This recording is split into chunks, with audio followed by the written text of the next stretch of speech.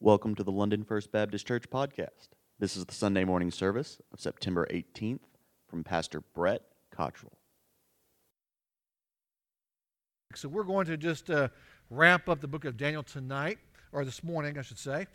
And next week, we'll be starting a brand new series on what it means to be a disciple of the Lord and Savior Jesus Christ. So I encourage you to be here for that next Sunday. This morning, however, we find ourselves in Daniel chapter 6. It is perhaps of all the stories of Daniel, and Daniel is one of the characters in the Old Testament that we perhaps know the stories of, perhaps more than others. But if there is a definitive story about Daniel that we probably all know, whether we were raised in church or not, it's probably the story of Daniel and the lion's den. It's probably the story that we most affiliate with him. You know, we can think of famous people and well-known people, whether they are historical figures or present day, and many of them are perhaps known for one thing or another. If I was to mention the name Paul Revere, what's Paul Revere known for? The Midnight Ride. Now, I have a hunch that Paul Revere did more than that, but that's kind of that most famous moment, isn't it? We could do this again. We could pick out somebody like a Benjamin Franklin. We could pick out any number of modern-day athletes and politicians and probably find one or two things they're most known for. But what we wouldn't see necessarily are all the other things that lead up to that, or all the other things that contribute to that. We would remember that one moment perhaps, but we would look past all the other things that take place, the hours and years of faithful work and preparation and discipline that may have led to that one moment. Well, as we come to Daniel chapter 6, and we think about Daniel spending that night in the lion's den and what that must have been like to have that type of courage, to have that type of boldness, to have all that it would take to stand up to a king and submit yourself to that type of a situation, as momentous and memorable as his night in the lion's den was, I don't know that this chapter is purely about Daniel in the lion's den. I think there's something else that's taking place that we see earlier in the chapter. Let's read a little bit. Daniel chapter 6. Remember, the Persians have come in and are now reigning. The Babylonians are out.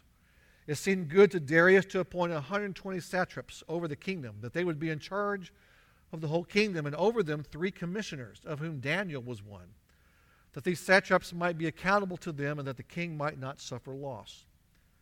Then Daniel began distinguishing himself among the commissioners and satraps because he possessed an extraordinary spirit, and the king planned to appoint him power over the entire kingdom. Then the commissioners and satraps began trying to find a ground of accusation against Daniel in regard to government affairs, but they could find no ground of accusation or evidence of corruption, inasmuch as he was faithful and no negligence or corruption was to be found in him. Then these men said, "We will not find any ground of accusation against us, Daniel, unless we find it against him with regard to the law of his God." Commissioners and satraps came by agreement to the king and spoke to him as follows: "King Darius, live forever. All the commissioners of the kingdom, the prefects and the satraps, the high officials and the governors, have consulted together that the king should establish a statute and enforce an injunction that anyone who makes a petition to any god or man besides you, O king, for 30 days, shall be cast into the lion's den. Now, O king, establish the injunction and sign the document so that it may not be changed according to the law of the Medes and the Persians, which may not be revoked." Therefore, King Darius signed the document, that is, the injunction.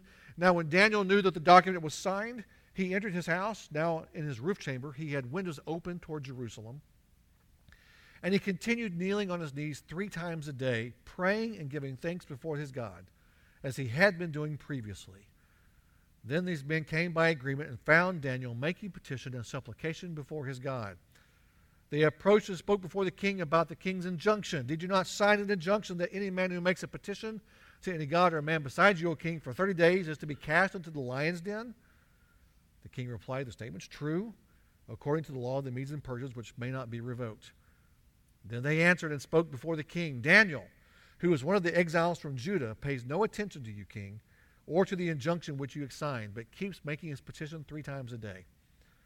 As soon as the king heard this statement, he was deeply distressed and set his mind on delivering Daniel, and even until sunset he kept exerting himself to rescue him.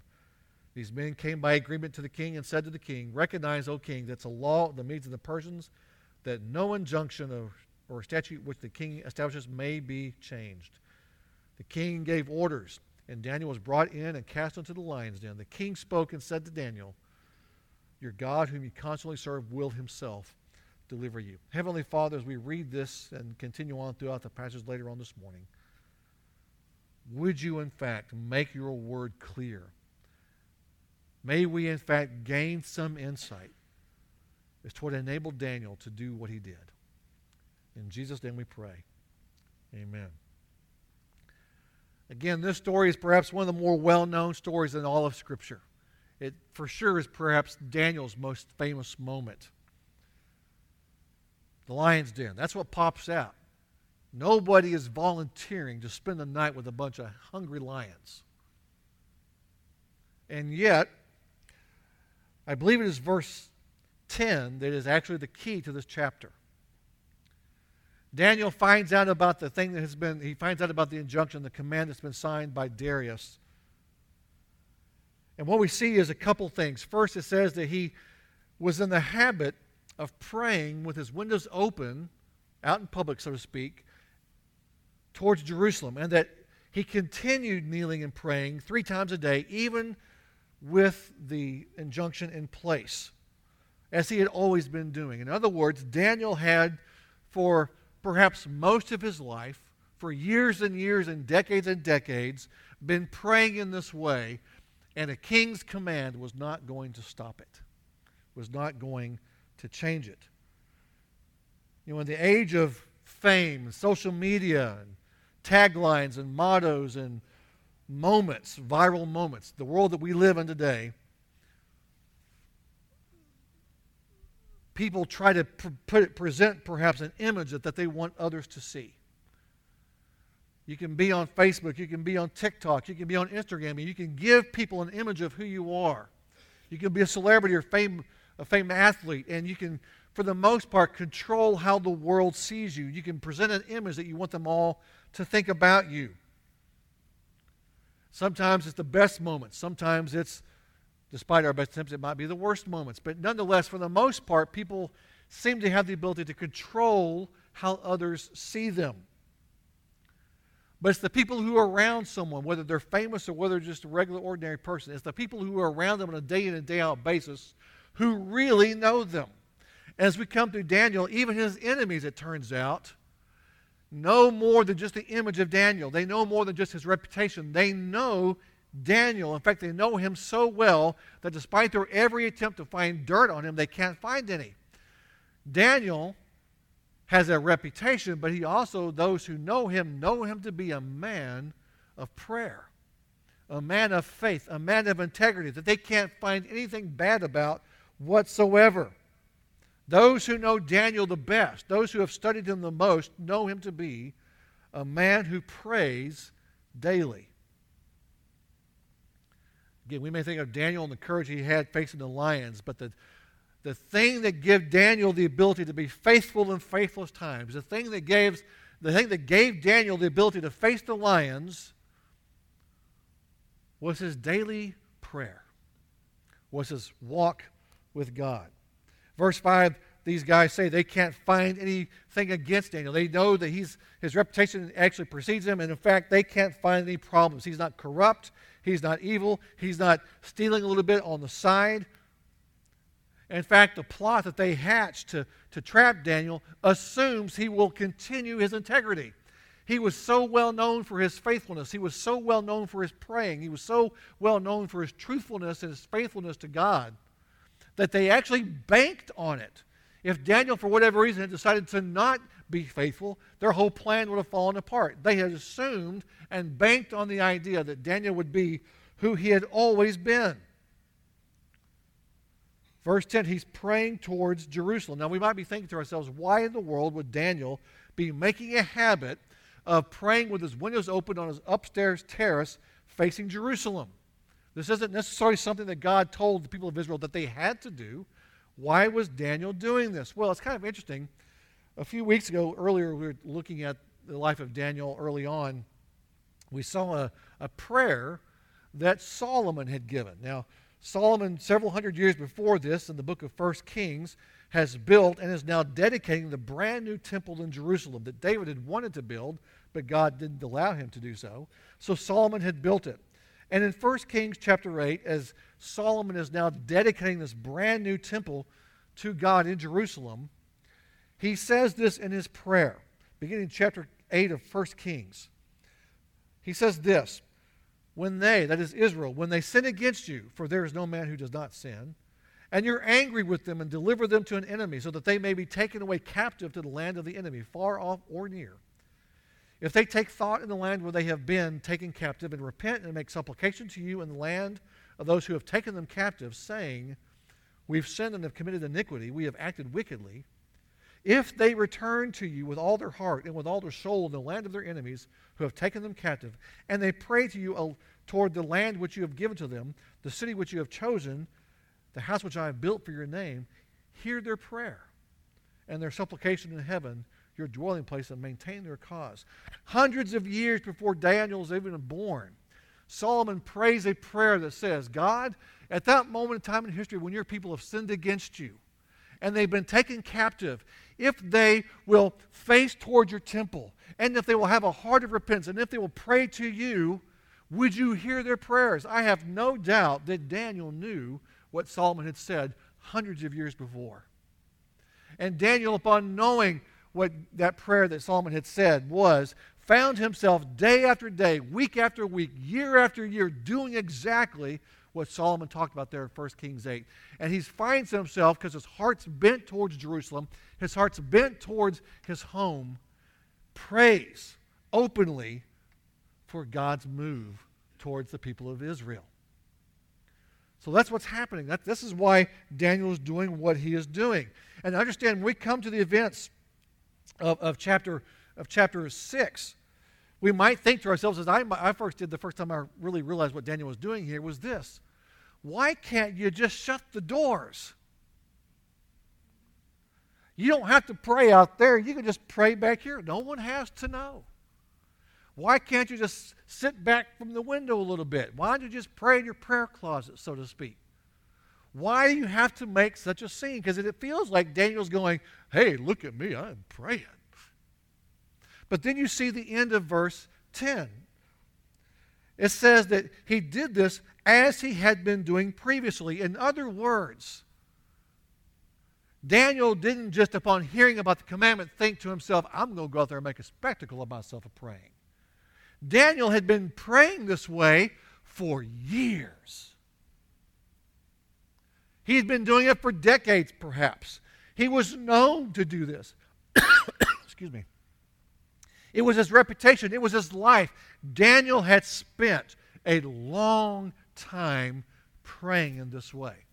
And imagine, upon hearing the king's declaration, even if Daniel knew it for the transparent political ploy that it was, upon hearing the king's declaration, if Daniel had stopped praying, let's say he just said, listen, you know what? I've been praying for 70 years. 30 days off is not going to be that big a deal. Or maybe he could have said, you know what? I've been praying out there in the open, but praying back here in the back corner of my room, that's not going to be a big deal for 30 days. And maybe he would have been right. But imagine everyone knows this is what Daniel does. If he had stopped right after the king had made this declaration, how would the world have seen that? Well, they would have seen a guy in their eyes who stopped praying. They would have seen a guy that it would have appeared like had given up his practice of faithfulness because of what Darius had done. He couldn't stop. If he had stopped praying in this way, he would have been abandoning a lifetime. He would have been leaving behind his reputation. He would have been leaving behind a clear, open faithfulness to God. I've entitled this morning, Open Windows. Because not only did Daniel open up the windows and pray this way, but the reality was his heart, his life was open in such a way that people saw his faithfulness. They saw the God of Israel, of Isaac, Abraham, and Jacob. And if he had stopped, it would have given people the idea, if he had closed the shutters, so to speak, it would have given people the idea that God was not, in fact, God, and that Darius was.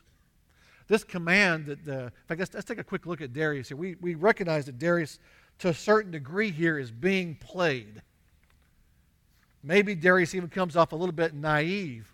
How could someone like Darius agree to something so over the top?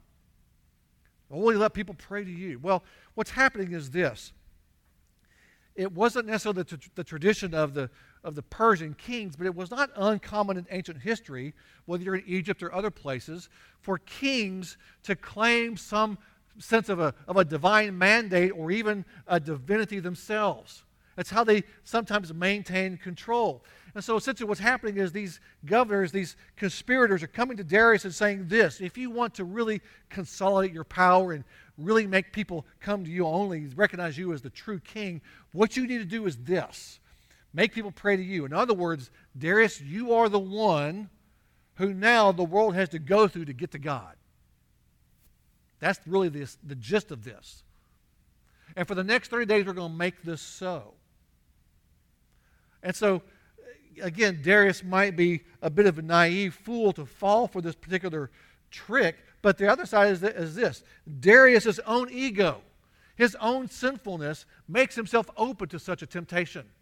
He goes, you know what? I hadn't thought about it, but I do kind of like the idea of people thinking of me like a god. That's not a bad idea. I think we'll do that for the next month. So Darius' own ego does, in fact, play a role here. Now, did he think it through? No. How many of you all ever done something without thinking it through? I mean, the list is probably pretty long. You know, I did this. I had no idea that was going to produce all this other stuff. Well, Darius' own sin, his own ego, opens himself up to this, and he does this without really thinking through all the consequences. Now back to Daniel. Daniel has this long-term reputation for praying and being faithful to God. Now, in this chapter, in Daniel chapter 6, we need to understand something. Daniel is most likely, at the very least, somewhere in his mid-80s. If you remember, when we started the book of Daniel in chapter 1, Daniel was probably somewhere around 14, 15 years old. Maybe a little bit younger, maybe a little bit older, but he's probably a younger teenager. And now, here in Daniel chapter 6, he's in his 80s. So Daniel's somebody we've gotten a picture of all the way from his being a very young man to now being, well, older. If Daniel, say, was 15 when he was captured, he's about 85 now. So Daniel has lived a long life. We have this habit, you and I do, follow me here for a second, of being moved by or learning mostly from things that we personally have experienced. Some of you can remember those great moments in history. It was just a couple years ago we celebrated the 50th anniversary of the Apollo moon landing. Some of you remember that. I was alive, but I was like 6 months old, so I don't really have a memory of the moon landing. Some of you remember what it was like to live through the assassinations of John F. Kennedy or Robert Kennedy or Martin Luther King or the Vietnam War. Some of us don't. Some of you, like me, I remember the Challenger exploding. I remember Reagan's the assassination attempt on Ronald Reagan. I remember the first Gulf War in 1990. A great many of you remember 9/11, 21 years ago. Some of you don't. And we have the tendency as people to, maybe while we try to learn from other people's experiences, we really learn from our own, mostly, don't we? Now think of all that Daniel has gone through. Think of all that Daniel has seen in his 80-something years. Now, we can read history, we can read about events, we can hear people tell their stories, but we don't often take it really to heart. Now, here's why I bring that up. Again, Daniel is 80-something years old here. He's seen, by this point in time in his life, a lot, has he not? You've already heard us talk about the event that took place this last week here in Russellville with a young man who took his life. One of my first thoughts, and it wasn't quite the same circumstance, but one of my first thoughts was back to my junior year in high school. As I was And we were in the middle of our basketball season. We were playing a tournament right around Christmas, a basketball tournament. We played on a Friday night. We had a game the next morning. We got home that Friday night. It was pretty late, and I don't remember exactly what time it was, but the phone rang at our house. This was back when you didn't have cell phones. You actually had a phone sitting on the wall over here. The phone rang. My dad answered, and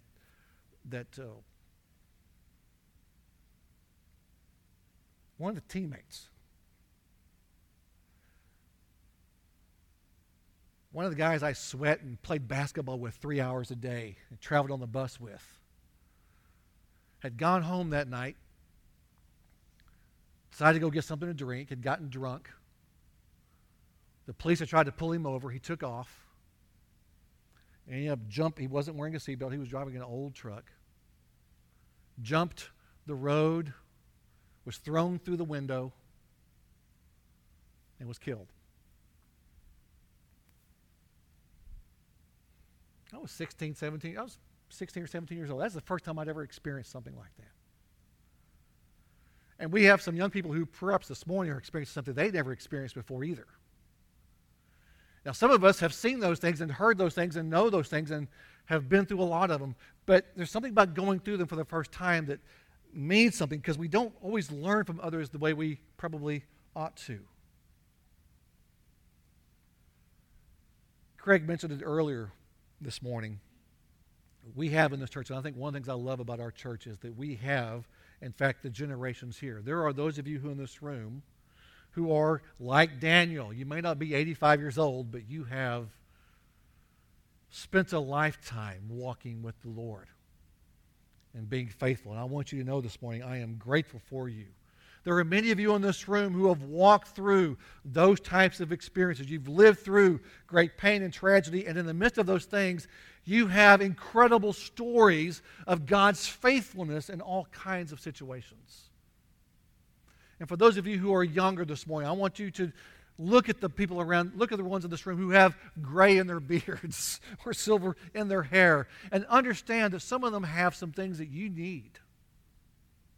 Some of them have stories and they have accounts of God's faithfulness through every circumstance. And you might be 13 or 10 or 18 or 25, I don't know, and you need our stories and accounts of God's faithfulness.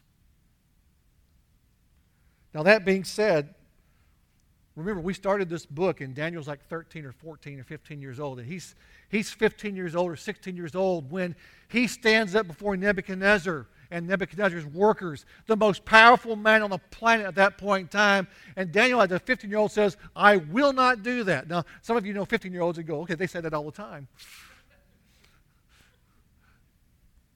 But I'm telling you what, that's different when you're facing down the king who can take your life.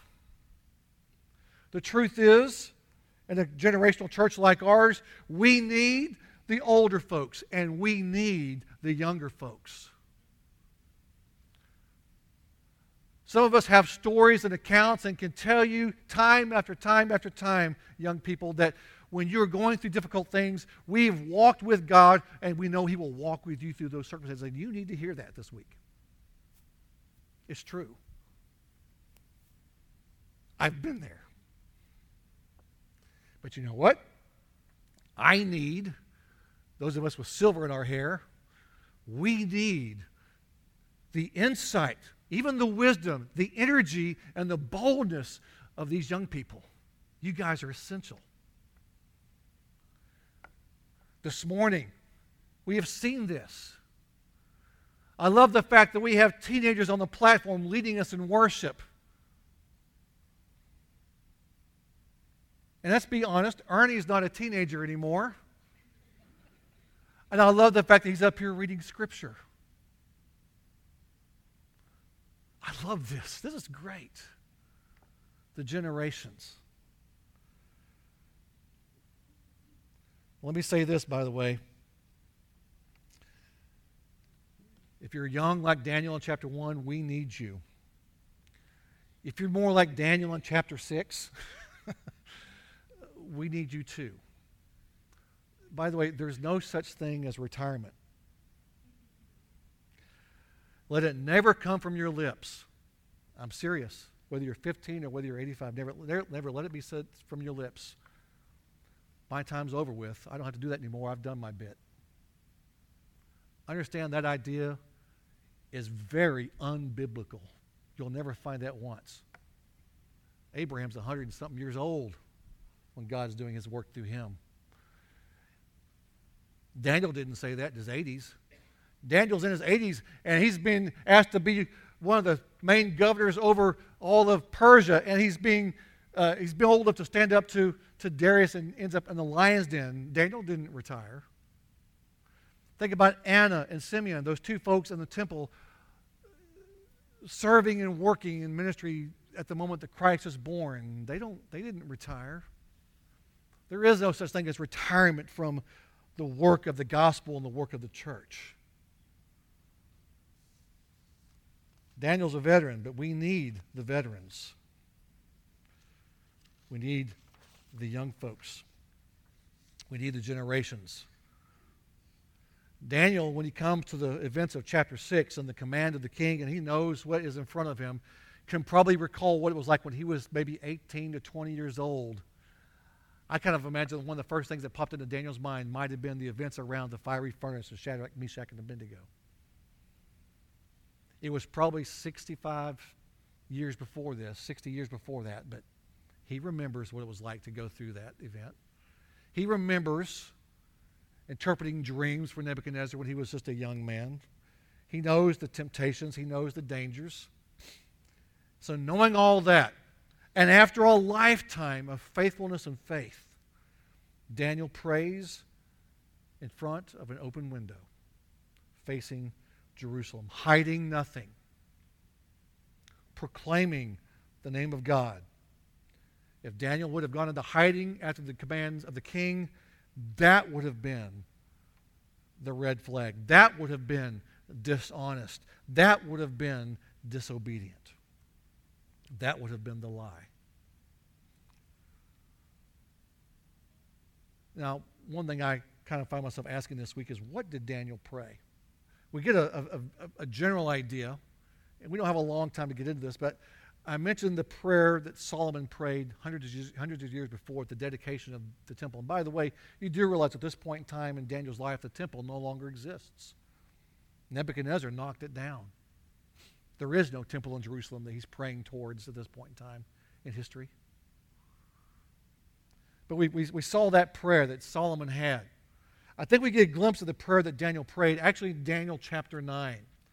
If you were to just flip over there very, very briefly, in Daniel chapter 9, it says, in the first year of Darius, that's the guy we're talking about now, son of Ahasuerus, of Median descent, in the first year of his reign, I, Daniel, observed in the books the number of the years which was revealed as the word of the Lord to Jeremiah the prophet for the completion of the desolations of Jerusalem, namely 70 years.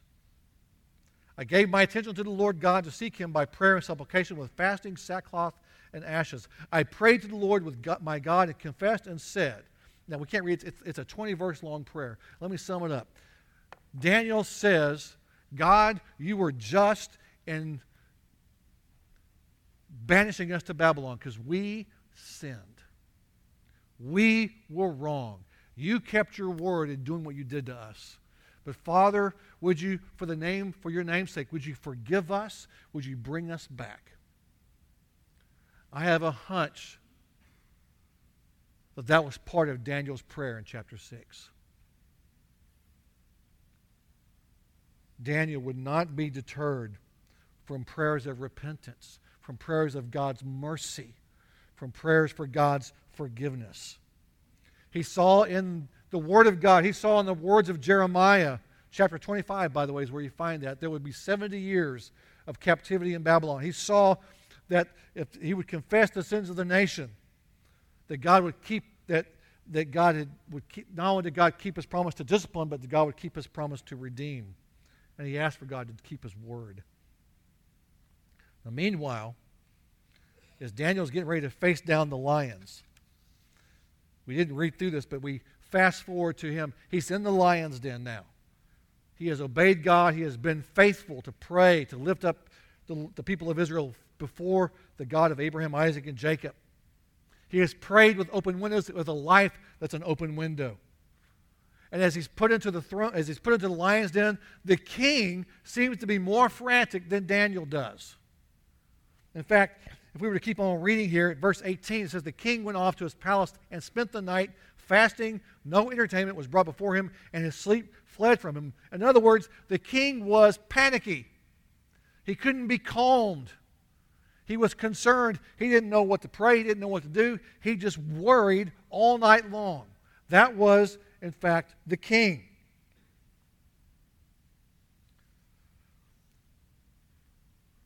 Psalm 23 is perhaps the most famous psalm. And in Psalm 23, near the end of that psalm, David writes this.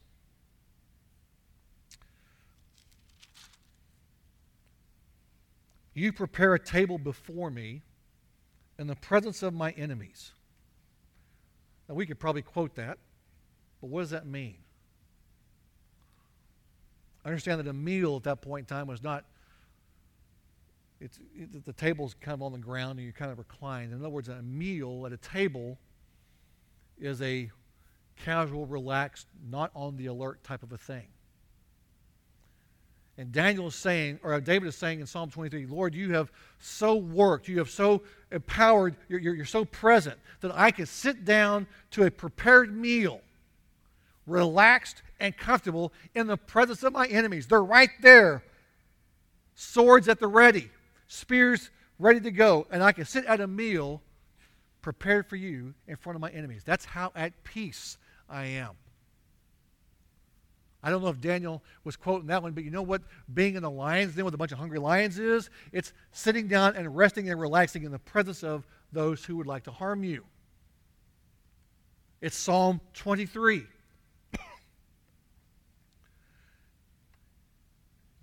Darius, who doesn't know God, is frantic for Daniel.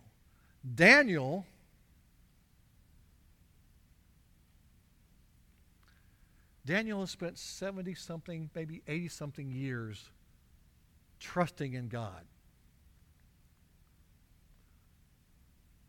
It's just another night.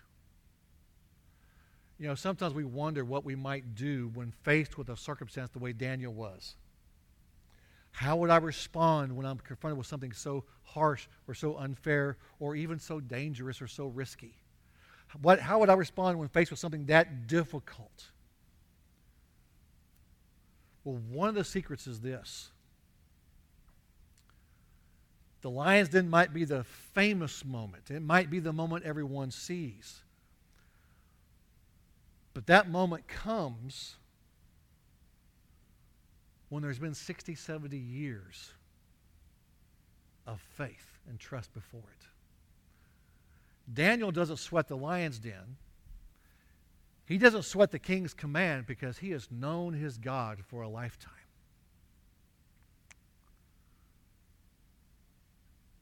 I have a hunch that when Daniel hears the command, it doesn't even occur to him to not go up and pray.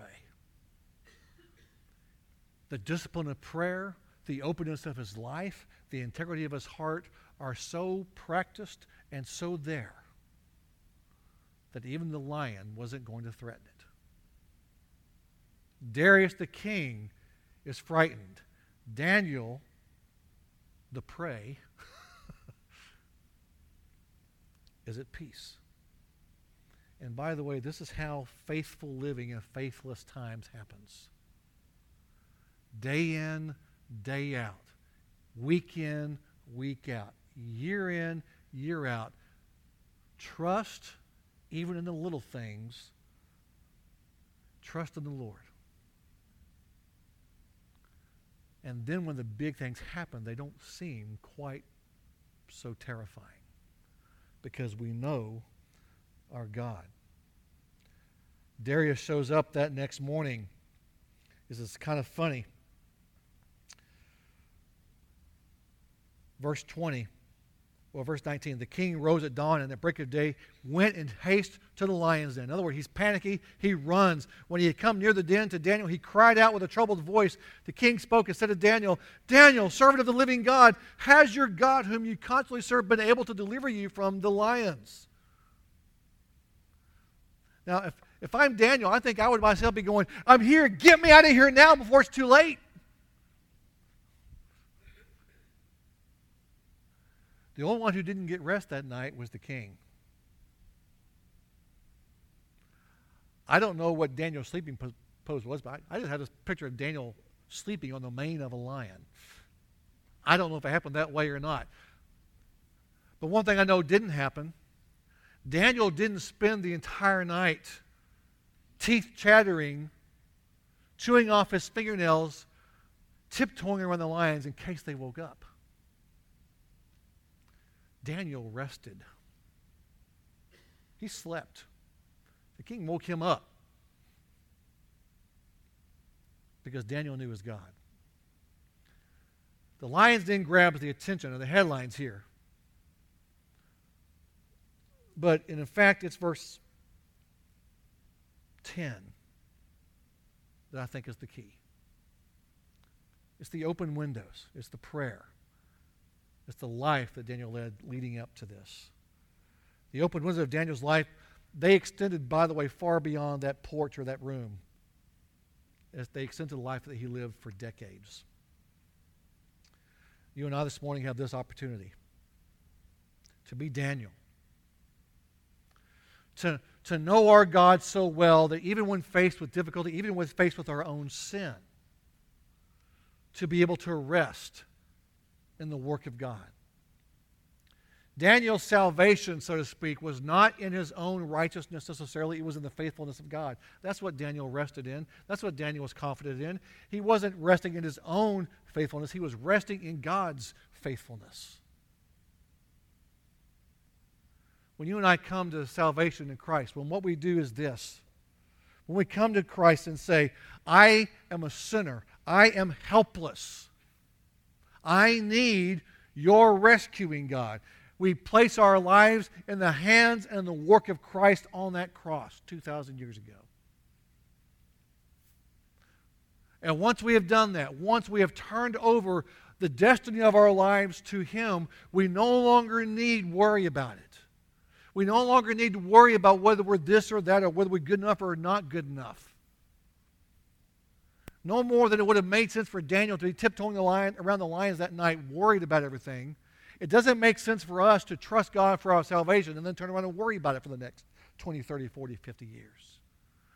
One of the great promises that you and I have as those who have trusted Christ is that we get to rest because we're in His hands. Daniel didn't shut the lions up. You and I can't shut the lions up. God does. Daniel lived an open windows life in his prayer and his trust in the Lord, and the Lord delivered. That's the story of Daniel chapter 6. And the invitation to you this morning is simply that.